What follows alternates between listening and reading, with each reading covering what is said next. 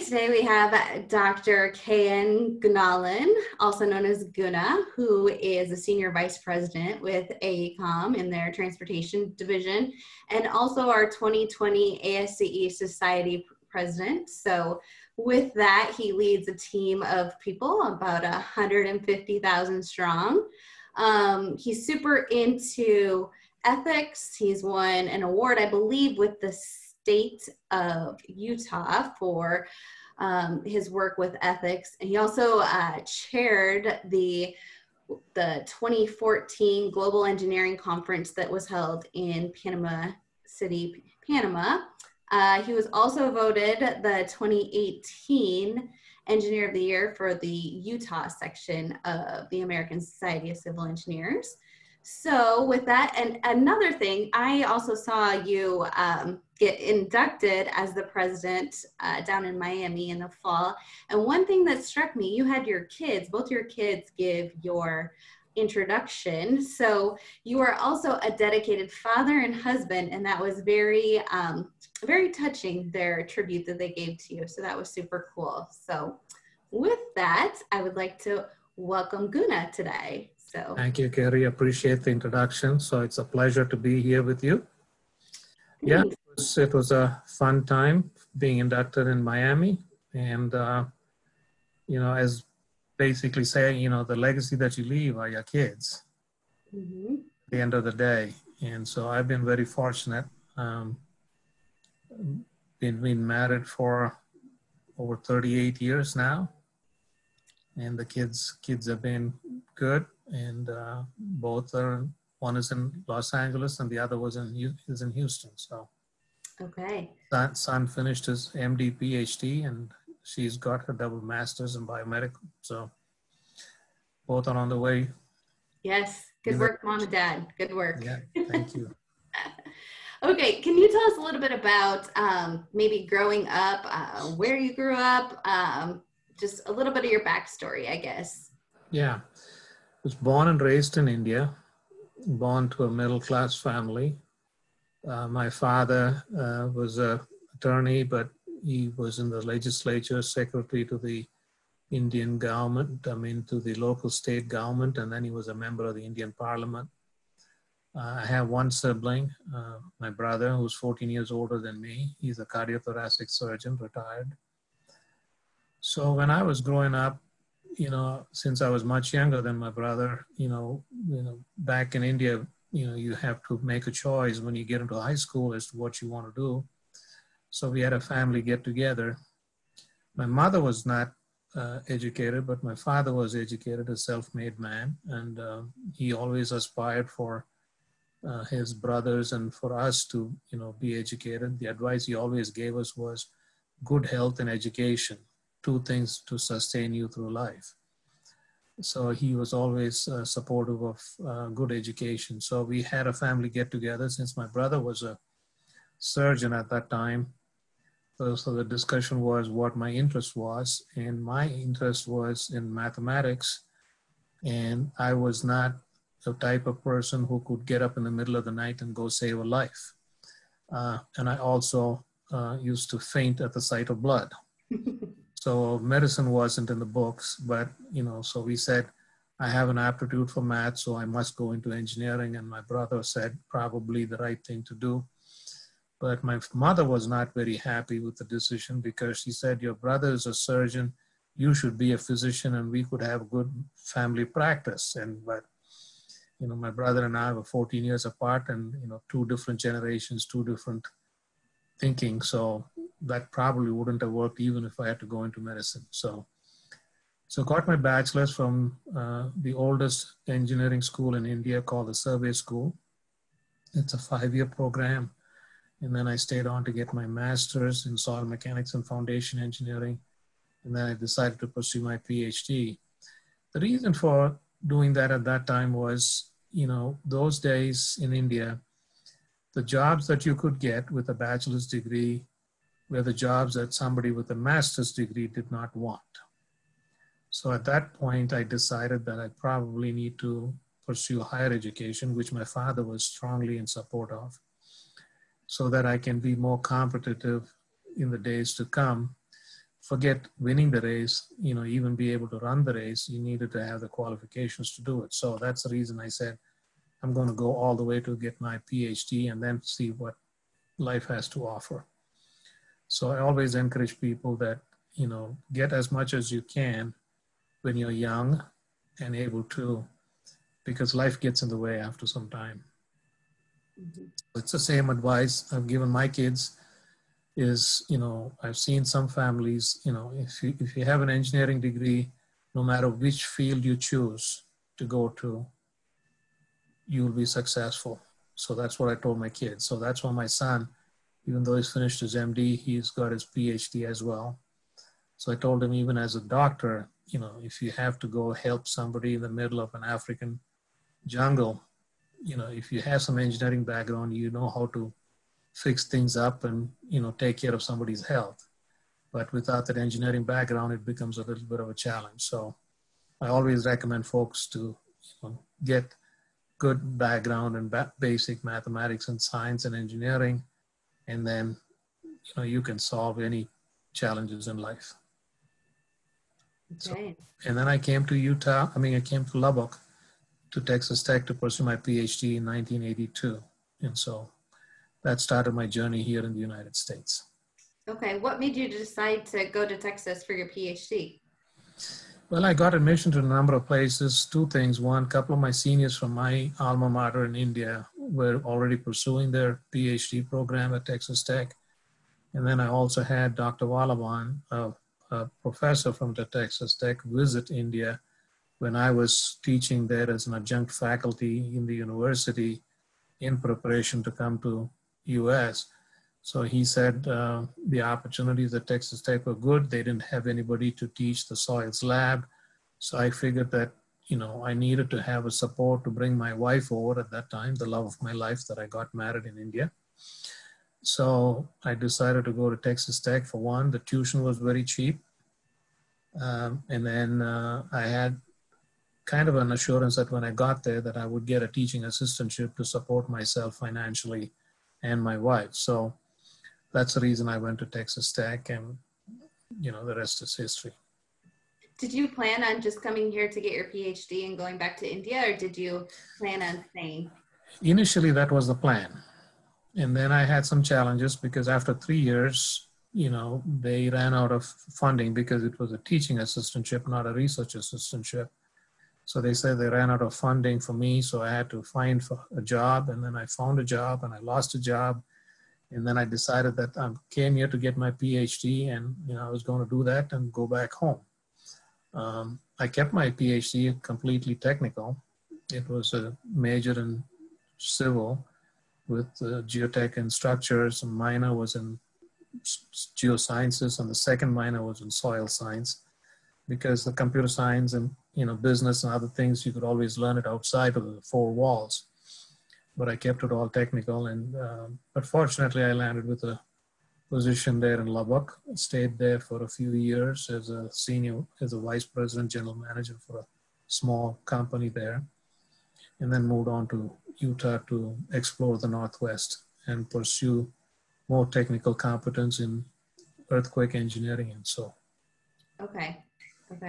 So what, if you were to think back, what would be one of the major risks that you've had to take to get where you are professionally now?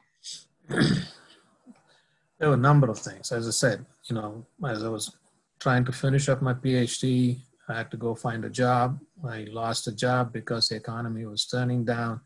Being an international student, you could only work on campus, or you had to apply for a practice visa through the immigration, and they give it to you, and it has its restrictions. So then I had to come back, see if I could finish up my PhD. Then I got another job offer. So I went to work on a project in Amarillo.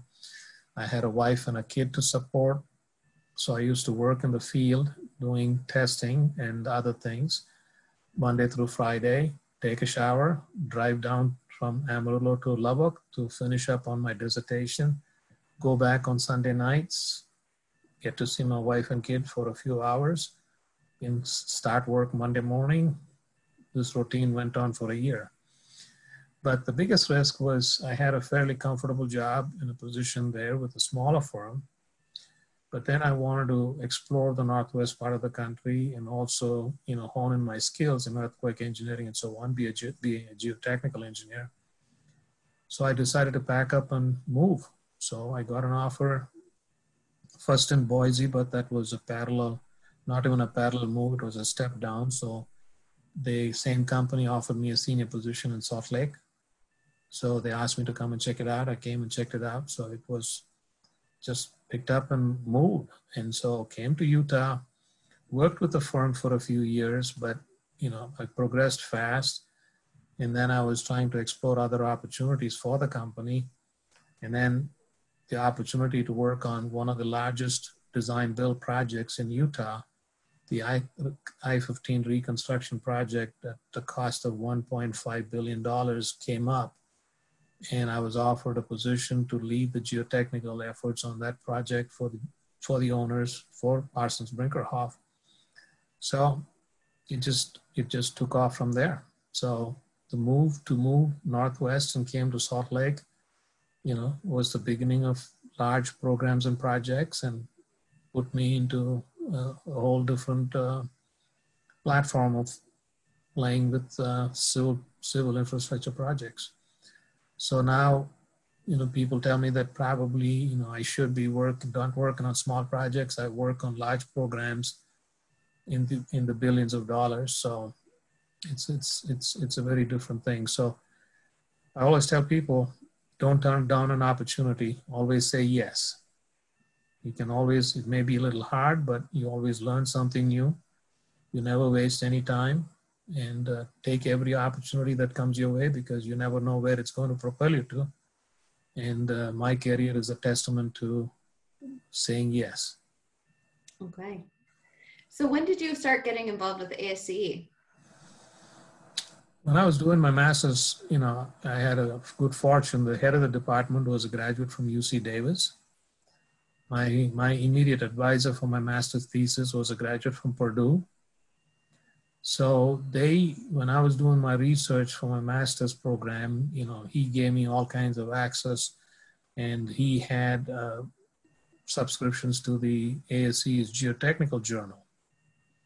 So I used to refer to the ASCE's Geotechnical Journal for information and look at things to get some ideas in terms of what I wanted to do and how I wanted to go about with my research for my master's program. So that was my first exposure to ASCE and brand ASCE. So when I came to Texas Tech, I asked my advisor then, Kent Ray, I said, what do I do to get involved with ASCE? So he brought the form and told me to fill it out and said, give me $5 and you'll be a student member. So that was my first semester here in Lubbock that I joined as a student member. And I still remember taking the bus ride with Duru and me, going from Lubbock to Houston to participate in the Texas section meeting and the competitions and stuff. So 1985 is when I officially signed up to be a member of ASCE. Okay. So a lot of that work is volunteer. How do you think that has influenced or impacted your professional career, like with your job? Like, how did those two meld together, and has your experience with ASCE made you better at your quote unquote 9-to-5 job? Absolutely. I always tell people what ASCE offers is an opportunity to collaborate with a lot of folks, your peers, right? I mean, you know that. I would agree. Meet and work with a lot of different folks from different fields. And then you start to develop certain skills, the communication skills, start to see the bigger picture, start to look things from somebody else's viewpoint. It's always the one thing that I've learned is it's not what you say, but how you say it.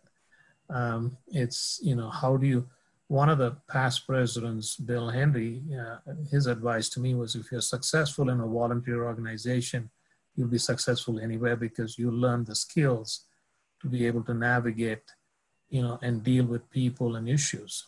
And so that's what ASCE teaches you, is how do you encourage people and how do you influence people?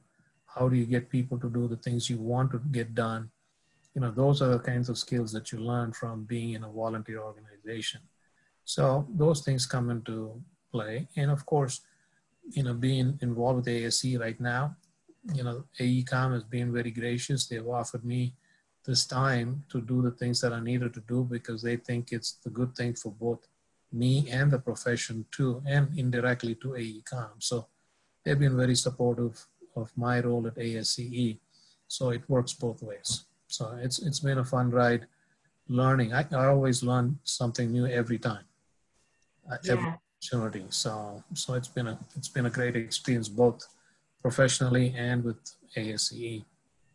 Yeah. One thing that I love about it too is just the diversity of Mhm. everyone that's involved. It's a worldwide organization. I remember one of the first times I went to a meeting in DC with people from all across the world and just being so inspired with all of these different viewpoints and different life stories. But we're all civil engineers. Like we all have the same job title. Our name tag would say the same exact thing, but we're all so different. And just all of the like super interesting things that you can learn from people with different life paths, I think is one of Yeah, the I mean, best. I'll give you my experience with the diversity. It starts from where I grew up. This was in a hometown called Chennai in Kilpauk when my parents built the first house. And this is kind of how I got into engineering too. So after school, my father was kind of the planner and the visionary. My mother was the person who managed the construction of the house, day to day. So, she would get us all ready to go to work or to school, and then she would go to the job site. She would be there supervising the construction, the labor through the day. So after school, the servant would take me to the job site because there was nobody at home. So mom was at the job site. So I used to be at the job site where we were building our family home. And I used to be there and, managing and looking at all the construction and activities going on. And I would be drawing all kinds of plans, floor plans for different types of homes and structures and so on. That's when one of our family friends basically said, looks like he's going to be an engineer. So that's kind of how I got my feet wet into construction, building, materials, all of those kinds of things. So that was a home that I grew up in, and we had a good group of friends in the neighborhood. We were about 5, 6 folks there, living there, and then we used to have friends that went to the same school, all who would congregate there. So I had friends who belonged to the Christian faith. I had friends who belonged to the Muslim faith, and I'm a Hindu. And, I've attended more midnight masses than you could give me credit for. I went to a Catholic school. I've attended chapel every day of school. I've attended scripture classes on Friday. I've gone to Sunday school. Um, I've gone to midnight masses. And then when the Muslim friends are going through their celebrations of Ramadan and fasting, so poor guys would fast through the day, and evening after sunset, they would have their prayers and then have a feast. We would join them for the feast in the evening. So the only difference when I came to this country was I was aware of Catholics, Protestants, and Jehovah's Witnesses. Those are the 3 categories of Christians that I knew. But when I came to Texas, I was surprised that I got into Methodist, Lutheran, Baptist, so on. So I got exposed to a lot of things. Then, of course, I come to Utah, and then, we have the Mormons here, the Latter-day Saints. So it's been a great experience. So that's, the things that I love to do is learn.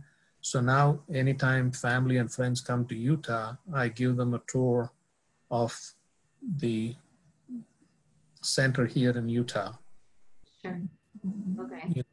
The Mormon church, and Mm-hmm. and I'm able to give a lot more detailed description of the early pioneers here to Utah, the stories about how they came here and their faith and their beliefs and so on. It's, each one has their own beliefs and faith and stuff. You have to be respectful. You have to learn. be more educated, more accepting and tolerant. So that's kind of, and I think we did a great job with our kids, because my daughter told me one of these days when we were sitting and having a detailed conversation, she said, I need to thank you and mom. I said, for what? She said, you guys gave us the freedom to explore, learn about things, but you didn't force us into any one faith or belief. And so I've taken good things from every place. And so I've got my own set of values and principles that I live by. And so I think, hopefully we've done good with our kids and pass that message along to others too, to be a lot more tolerant. And if you see, my vision for ASE too is to make this organization more transparent, diverse, and inclusive.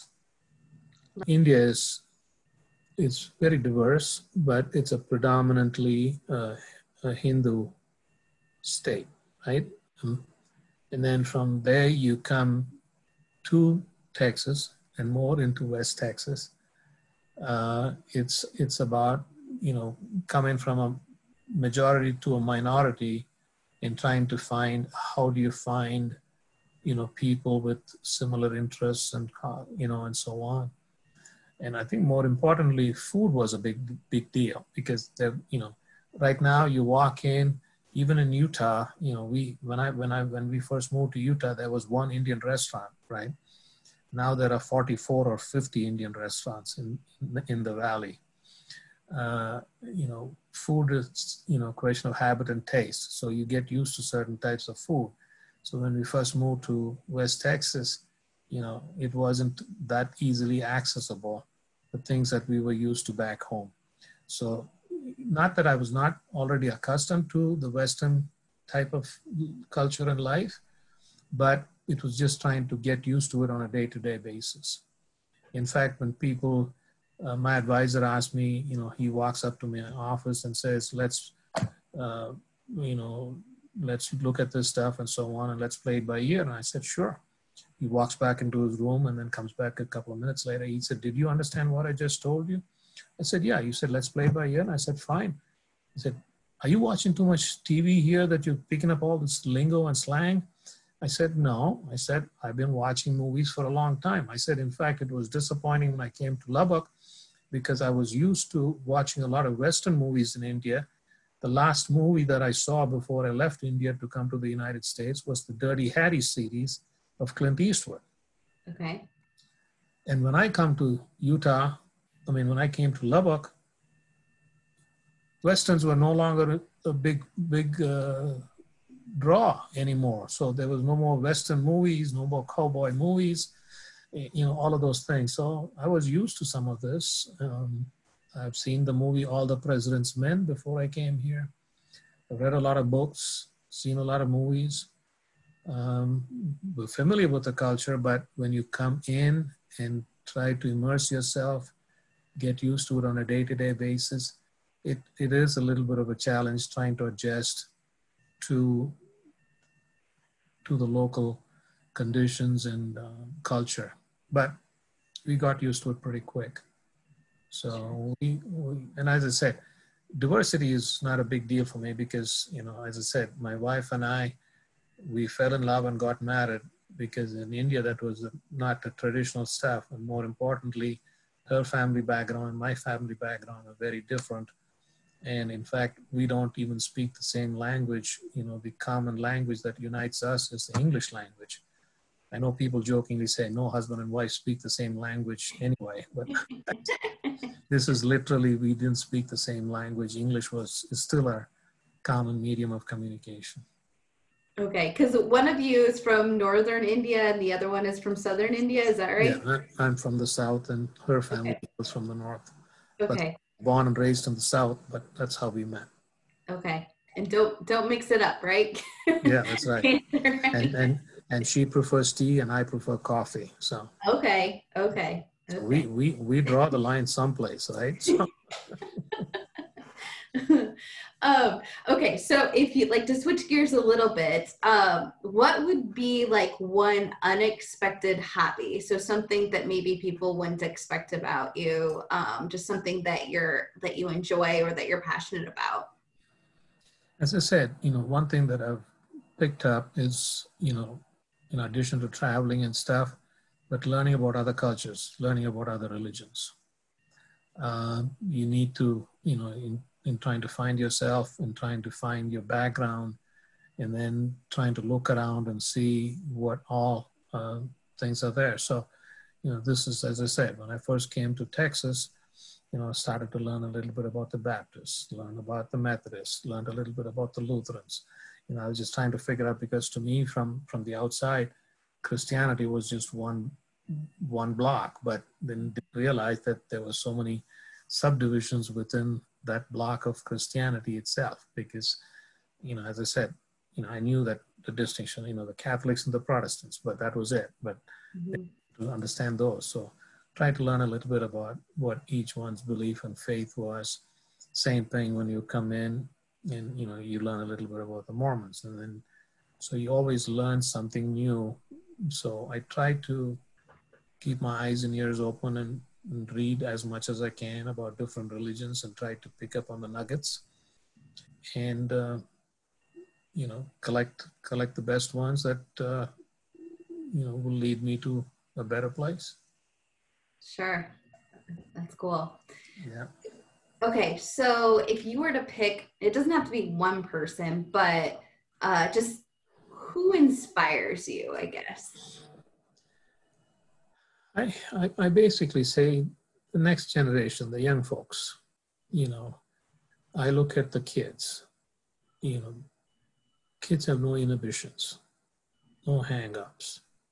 We keep talking about thinking out of the box. I mean, when you're a kid, you're always thinking out of the box, because that box has not been framed for you yet, with all of the biases and the things that you build up around you. I still tell people, everybody complains about the millennials. I tell people, I'm still a 19-year-old millennial in my head, figure out what I want to do. And I tell people, when you're young, be free, go explore the world, learn something. I even tell my kids, don't limit yourself. I give examples, like my son one time came one summer and said, Dad, I want to go get a job. And I said, why do you need to go get a job? And he said, well, I want to make some money.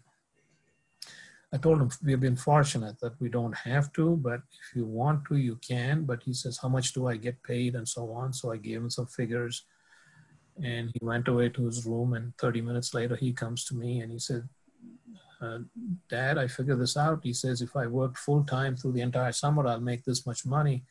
And I think Mom wants to do that too. She could get this much money, and all you got to do is work a couple of extra hours and you'll make the same amount of money. So I said, well, it's your choice what you want to do. I said, you're a kid once in your lifetime. Enjoy being a kid. Enjoy the summer. Sleep in late. Get up late. Go to the movies. Hang out with friends. Have a good time. You're going to work for the rest of your life. Not very many people are fortunate to have that luxury. And when you do, enjoy it, because life gives you one opportunity to enjoy certain things. So you might as well do it when you can.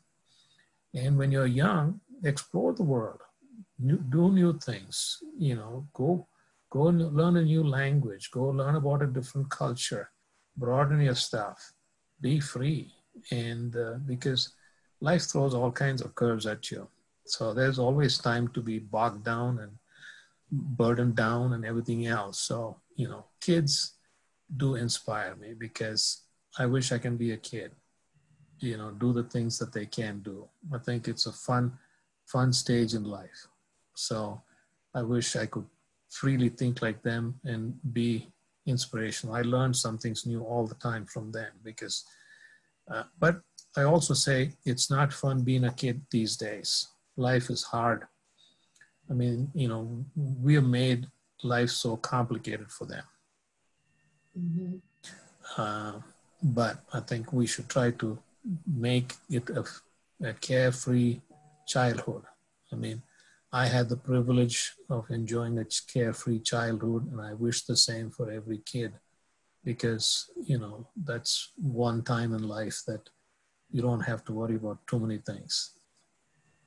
So, Yeah, that's cool. I like how you said that too about, with kids, just they're not afraid to give their opinions. They have all the confidence in the world. They're not held back by walls or boxes that people put them in. So, yeah. So I always, you know, get energy, you know, when I meet younger folks, listen to their ideas and, you know, share some wisdom, but I'm always learning something new and different from them. So, love it. Love it. yeah, it's All right. a fun journey. That's awesome. I think that's a perfect way to end. Unless if you have anything else you want to add. No, I mean, you know, I wish I could lip sync with you, but, you know, I don't want to ruin this interview, but, you know, I will keep my singing to my four walls of my bathroom and in my own head. So, but that's one, if I have one regret in life, and that regret in life is I didn't learn to play a musical instrument.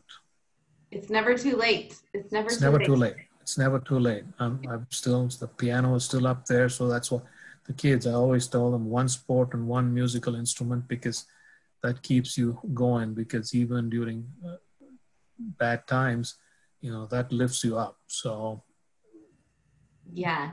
that's one on my bucket list, to learn something before it becomes too late. Which one do you think you would pick? Which one are you going to pick? I still have one of those baby violins that my mother had. Um, my fingers are not pretty long for the piano stuff, but I think, you know, something like the violin, or, you know, a kind of an instrument that I would probably pick. But I need to find somebody who would teach me how to play. Sure. I think you can find YouTube videos, maybe. Maybe, yeah. Yeah, you can teach yourself right, teach yourself wrong sometimes. Yeah, fair enough. And it's probably not that easy. I'm probably trying to make it overly simplified, I guess, too. But Yeah, but I keep up with, you know, the music part of it. You know, my daughter was surprised. Um, you know, something, she came home one Christmas holidays and we were talking about something. And then I told her that, you know, I like the latest song from Sam Smith. She said, "You know Sam Smith?" I said, "Why won't I know Sam Smith?" I said, "I keep up." The only thing that I didn't get used to was the heavy metal. I agree. You know, I went, because when I was growing up, we heard about Woodstock. You know, I've listened to the music, I've watched the movies, watched all that stuff. So I went to the Holy Grail, where Woodstock was held, when I was up working on the Tappan Zee project up in New York. Okay. I went to visit the site. ABBA, I still have my collection of records here, you know, the 33 and third, you know, vinyls. I still have my collection, Earth, Wind and Fire, Air Supply, and a whole bunch of other things that I used to listen to when I was growing up. So I'll just leave it in my head and not ruin your day. So what's your go-to karaoke song, if you had to pick one? There's many though. You know, if you looked at my thing, you know, Justin Timberlake's, you know, the music in my pocket. Okay. Okay. That's a good one. Nice. So, It's a fun song. okay. So, All right. So next time we all get together, then we can do a little Justin Timberlake duet somewhere. yeah. Hopefully. All right. Well, good. I really appreciate you taking time Thank out you. to talk and give us, a lot of insight into your life and your passions and kind of what makes you tick. So thanks a lot for sharing all of that. Thank you for the opportunity. I hope this was useful, and hope, you know, whoever is listening out there, you know, picks a thing or two. And I always tell people I'm very optimistic about the future. I think it's very bright, and my best wishes to everybody. Thanks. I agree 100%. And thanks a lot. So.